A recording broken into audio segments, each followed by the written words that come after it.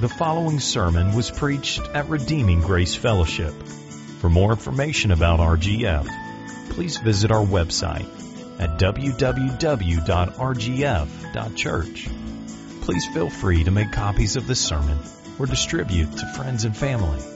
But please do not charge for those copies or alter the content in any way.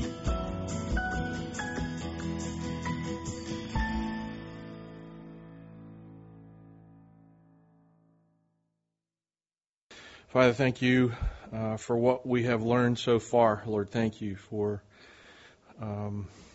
very meticulously designing lessons for us this morning and filling in holes for us and teaching us where we need to be taught.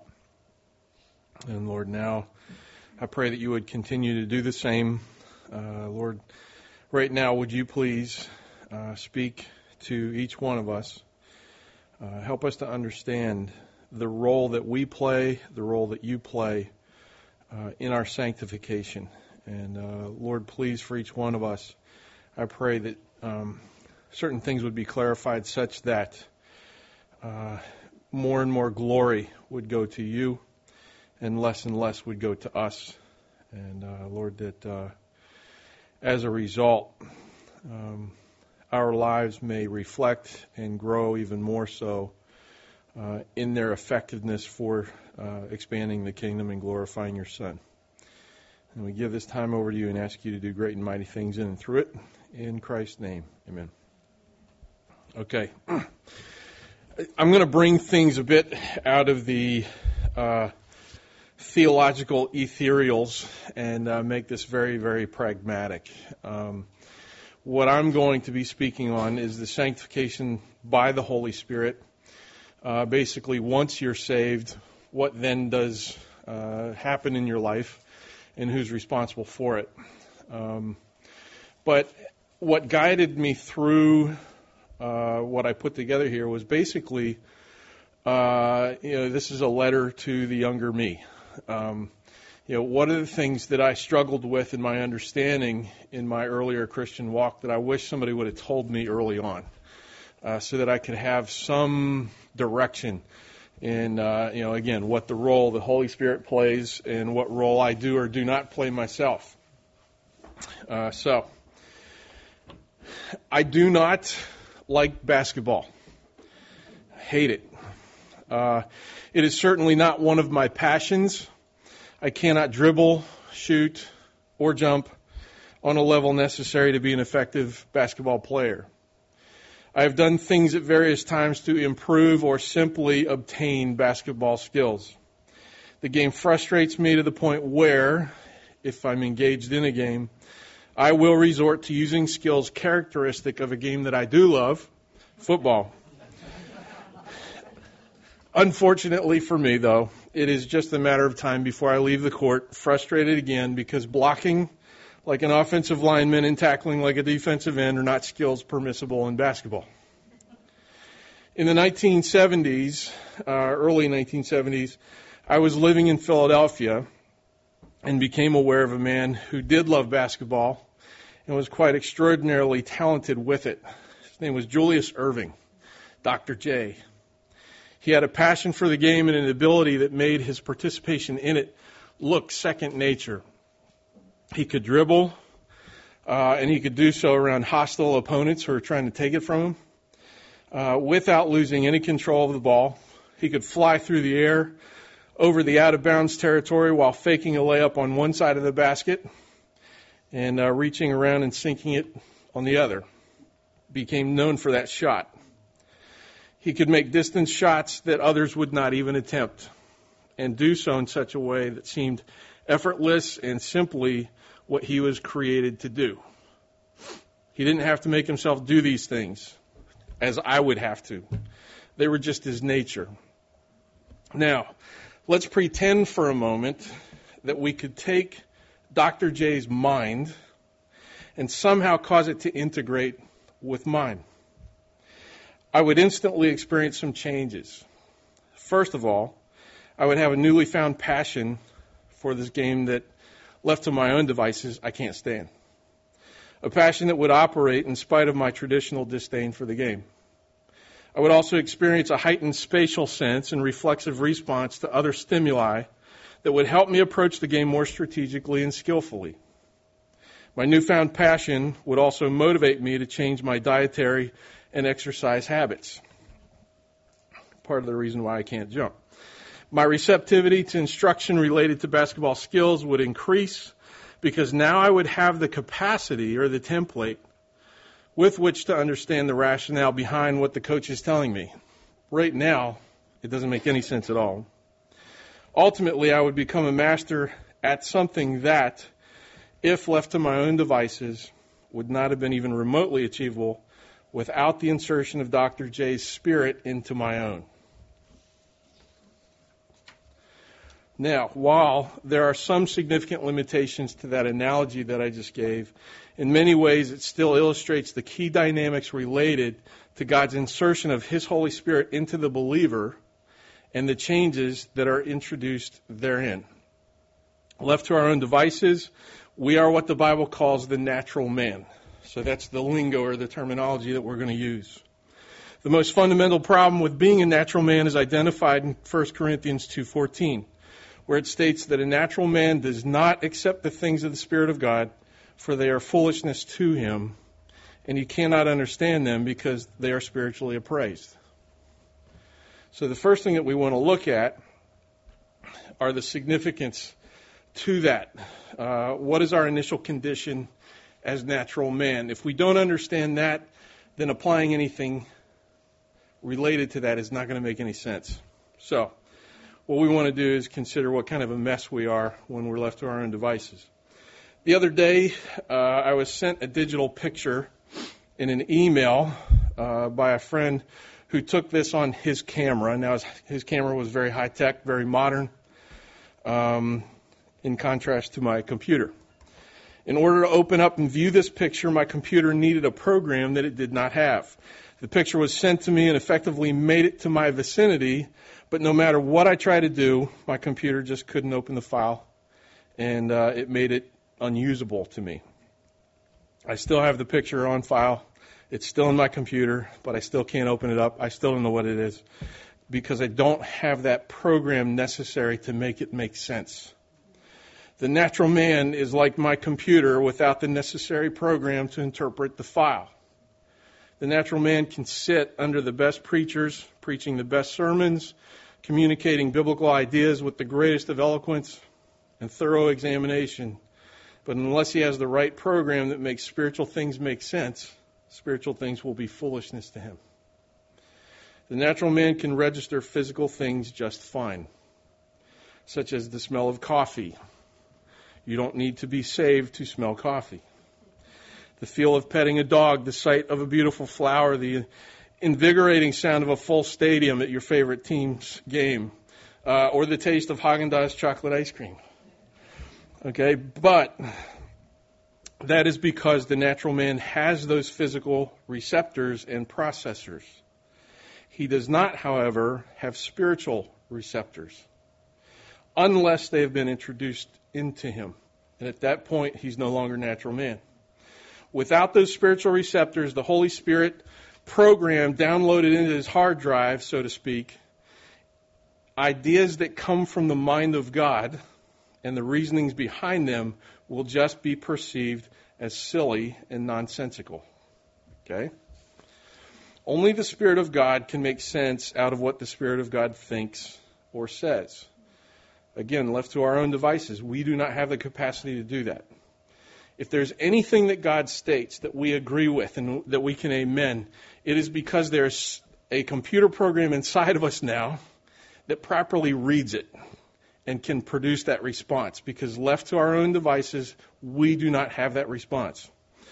1 Corinthians 2:11 says, "For who among men knows the thoughts of a man except the spirit of the man which is in him?" In other words, you don't know what I'm thinking because it's contained within the recesses and confines of my twisted mind. Even so, the thoughts of God, no one knows except the Spirit of God. So we've got to ask the question, if I ever come to know or understand or perceive the thoughts of God, how did they get there? Okay, because only God knows that. For us to know, understand, and embrace as truth those things that come from the mind of God, we must first have God's Holy Spirit residing in us. A second problem with being natural man is that while things of the Spirit are perceived as foolishness, things that seem right and wise are actually self-destructive. God says in Isaiah 55, 8 through 9, "For my thoughts are not your thoughts, neither are your ways my ways." And in Proverbs 14:12, God points out that there's a way that seems right to a man, but its end is the way to death. In our natural state, we don't just think differently than God. We think antithetically to God. And where His thinking brings life, ours being opposed to His brings about death. A third and maybe most obvious problem is that every tree is known by its fruit, and our fruit isn't so pretty. As natural man, our drive comes from what the Bible calls our flesh. A more poetic way to state that is the abode of our passions. Galatians 15:19 through 21 expresses manifestations of the flesh by stating, "Now the deeds of the flesh are evident, which are immorality, impurity, sensuality, idolatry, sorcery, enmities, strife, jealousy, outbursts of anger, disputes, dissensions, factions, envying, drunkenness, carousing, and things like these, of which I forewarn you, just as I forewarned you before, that those who practice such things will not inherit the kingdom of God." They're characteristic of the natural man. In Romans 1, 28 through 31, natural man is described as having a depraved mind. Quote, "To do those things which are not proper, being filled with all unrighteousness, wickedness, greed, evil, full of envy, murder, strife, deceit, malice. They are gossips, slanderers, haters of God, insolent, arrogant, boastful, inventors of evil, disobedient to parents, without understanding, untrustworthy, unloving, unmerciful." Those are things that characterize the natural man. Interestingly enough, in Galatians 5, it ends that passage by saying that those who practice such things will not inherit the kingdom of God. They will not inherit the kingdom of God because they do those things. They do those things because they are the natural man who will not inherit the kingdom of God. And we got to make sure that we put the cart before, or after the horse, rather. Okay? Now, if our objective is to consider our sanctification by the Holy Spirit, why then are we spending so much time during this talk examining the mess that natural man is prior to the Spirit entering his life? It is because we have no comprehension of the magnitude, and I'm going to give you an illustration here. We have no comprehension of the magnitude of something like that bleach has on a pair of blue jeans unless we have first seen the condition of those jeans prior to the effects of the bleach. To more clearly see the Holy Spirit's role and effect in sanctifying us, it is necessary that we see ourselves as we are prior to our being changed by the Holy Spirit, or it just won't make sense. It is also critical that we see that it is impossible for corrupt natural man to change himself through feeble attempts that circumvent the Holy Spirit. So, second thing we're going to look at is our inability to sanctify ourselves. Without the Spirit, we can neither love God nor keep His commandments. That's Augustine. It is our nature to do those things the Bible listed as natural. That's the track that we run on. That's the default mechanism. It is also, along with that, our nature, even once we have become saved, to then try to fix the flesh by the use of the flesh. Paul rebukes the Galatians for doing just that when he says, "You foolish Galatians, who has bewitched you? Before whose eyes Jesus Christ was publicly portrayed as crucified." This is the only thing I wanted to find out from you. Did you receive the Spirit by the works of the law or by hearing with faith? Well, that's a rhetorical question. He knows what they know, and they know that they've received the Spirit by hearing with faith. Are you so foolish, having begun by the Spirit, are you now being perfected by the flesh? And there's so much of the church at least in this country, if not worldwide, that is trying to perfect itself in the flesh. Flesh cannot fix flesh. Corrupt cannot fix corrupt, any more than pneumonia can fix pneumonia. In fact, it will protect itself by promoting its interests. In Galatians 5:16-17, Paul says that the flesh sets its desire against the Spirit, and the Spirit against the flesh, for these are in opposition to one another, so that you may not do the things that you please. If we are to be changed from our horrible natural state, it is crucial that we understand that our flesh is entirely unreliable in bringing about that change. And we must recognize that the only viable agent of change is God's Holy Spirit. Corrupt can't fix corrupt. Third point is our complete dependence on the Holy Spirit to sanctify us. We've established that we are a mess when left to our own devices. We've established that we cannot change ourselves. Ourselves are the mess to begin with. And again, corrupt can't fix corrupt. But now we've got to understand that change must take place. We've been commanded to change, to be sanctified. So then we've got to ask the question, how does that come about? That requires our complete dependence on the Holy Spirit as the agent of change rather than anything else.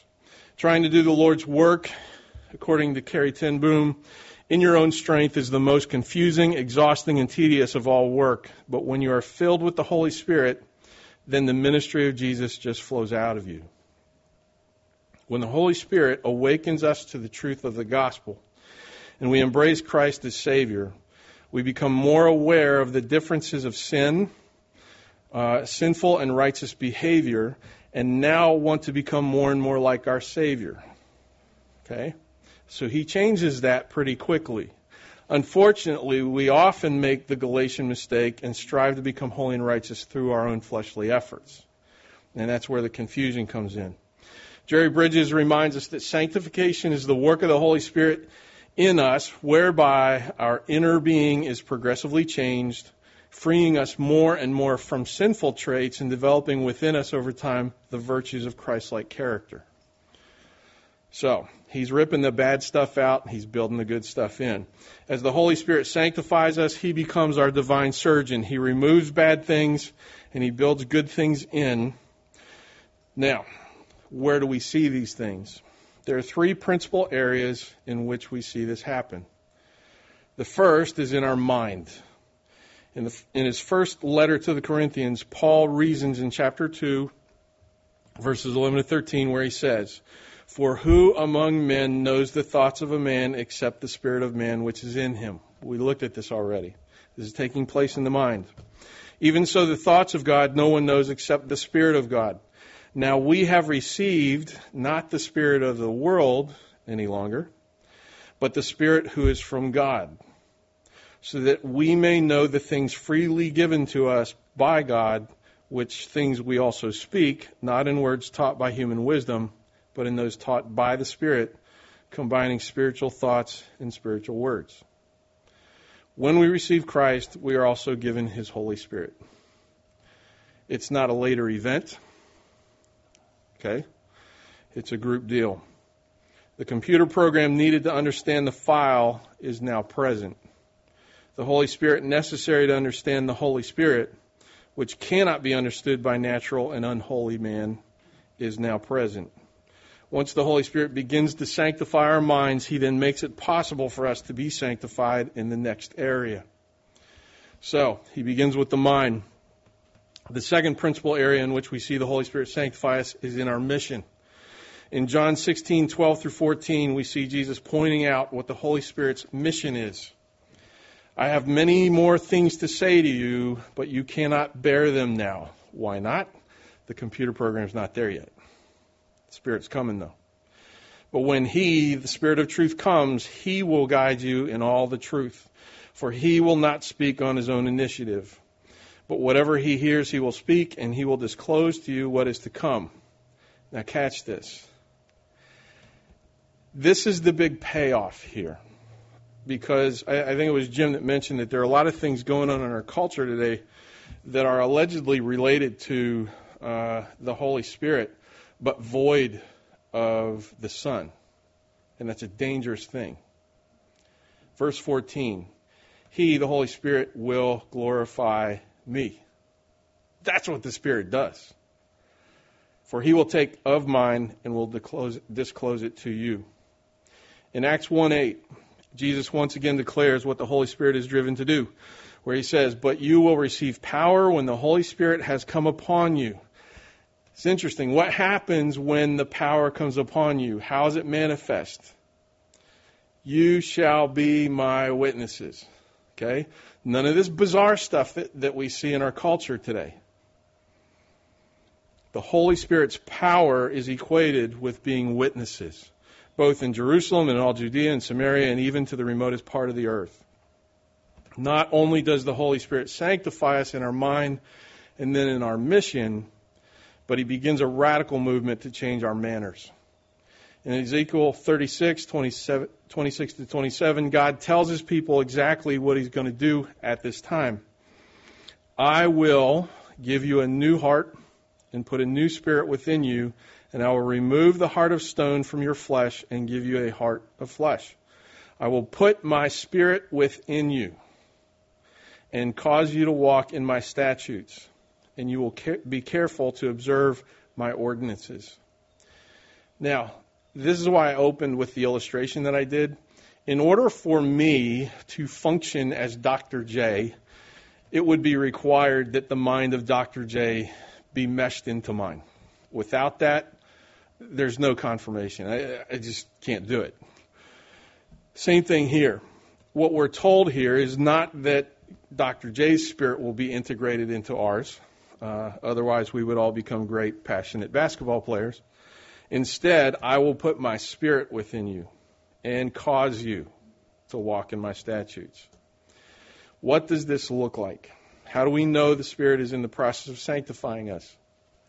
We actually observe change, and it is the change that results from a changed internal motivation as opposed to an external restraint by law.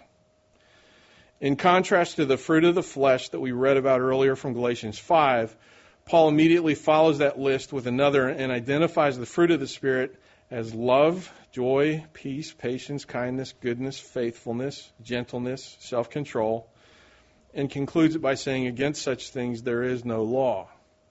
These qualities are not produced by following rules that are implemented on someone. They are instead manifestations of the Holy Spirit living in you, who increasingly conforms your passions to His. Law is created for the lawless, okay? For those who have the Holy Spirit or God's law written on their hearts, it's an internal motivation rather than an external restraint. We have examined what our helpless and pitiful condition is prior to the Holy Spirit's insertion into our lives. We've seen from Scripture that it is impossible for us to be our own agent of change in the process of sanctification, and that the only capable agent in that process is the Holy Spirit. Finally, we considered three principal areas: our mind, our mission, and our manners, in which we see sanctification under the Holy Spirit's direction manifest itself. In closing, we must note one last thing, because there's a whole facet of this that we haven't addressed yet. While we cannot bring about our own sanctification, we can indeed influence it to some degree, both positively and negatively. As we love the Lord and thus do what He commands, we will study the Scriptures, we will fellowship with the brethren, we will abstain from immoral behavior, and we will pray regularly about substantial matters. At the same time, we must ever be aware that our flesh still wars against the Spirit, and we do have the capacity to allow it its share of victories. Okay? Know that on this side of heaven, your flesh will never stop being your flesh. Its impulses will never disappear completely. And you will be at war within yourself until you go home to be with the Lord. In fact, we know from God's Word that it becomes even more corrupt. Hoping for the temptations of the flesh to just go away can be an endless engagement of futility. It doesn't work. We can, however, replace our intrigue and submission to those temptations with pleasures that are Christ-centered and do synchronize with our sanctification. John Piper states, "I know of no other way to triumph over sin long term than to gain a distaste for it because of a superior satisfaction in God." Forget about telling your flesh to stop liking something that it likes. It's not going to listen. Instead, replace fleshly passions with godly ones that the Holy Spirit has now enabled you to have and understand. In Colossians 3:1-2, we are commanded to keep seeking the things above where Christ is seated at the right hand of God. Set your mind on the things above, not on things that are on earth. Redirect your attention. Pray. We are told in Romans 12 to present our bodies as living sacrifices and to not be conformed to this world, but instead to renew our minds. That takes place by replacing worldly thinking with godly thinking that we find in the Scriptures. Study. Paul tells Timothy to flee from youthful lusts and pursue righteousness, faith, love, and peace with those who call on the Lord from a pure heart. That's Christian fellowship. These are all things that we can do. And if we couldn't, we wouldn't be commanded to do them. What needs to be pointed out, though, is that while we are called to obey certain commands and carry out certain actions, the charge and the change that takes place in our hearts beyond our actions is induced by the Holy Spirit. We respond to the Commander-in-Chief with, "Yes, I will do." He responds by then taking what we've done and driving it home and grafting it into us by His Holy Spirit. What I'd like to do as I close now is just pray for us that the Lord would indeed, by His Holy Spirit, strengthen, greater equip us from the inside, and that we would be wise and attentive to that leading of the Holy Spirit to do the things that He will run with, to do those things that are conducive to His working in our lives, and that we would not quench the Spirit, that we would not stagnate His sanctification process in our lives. So let me pray for us.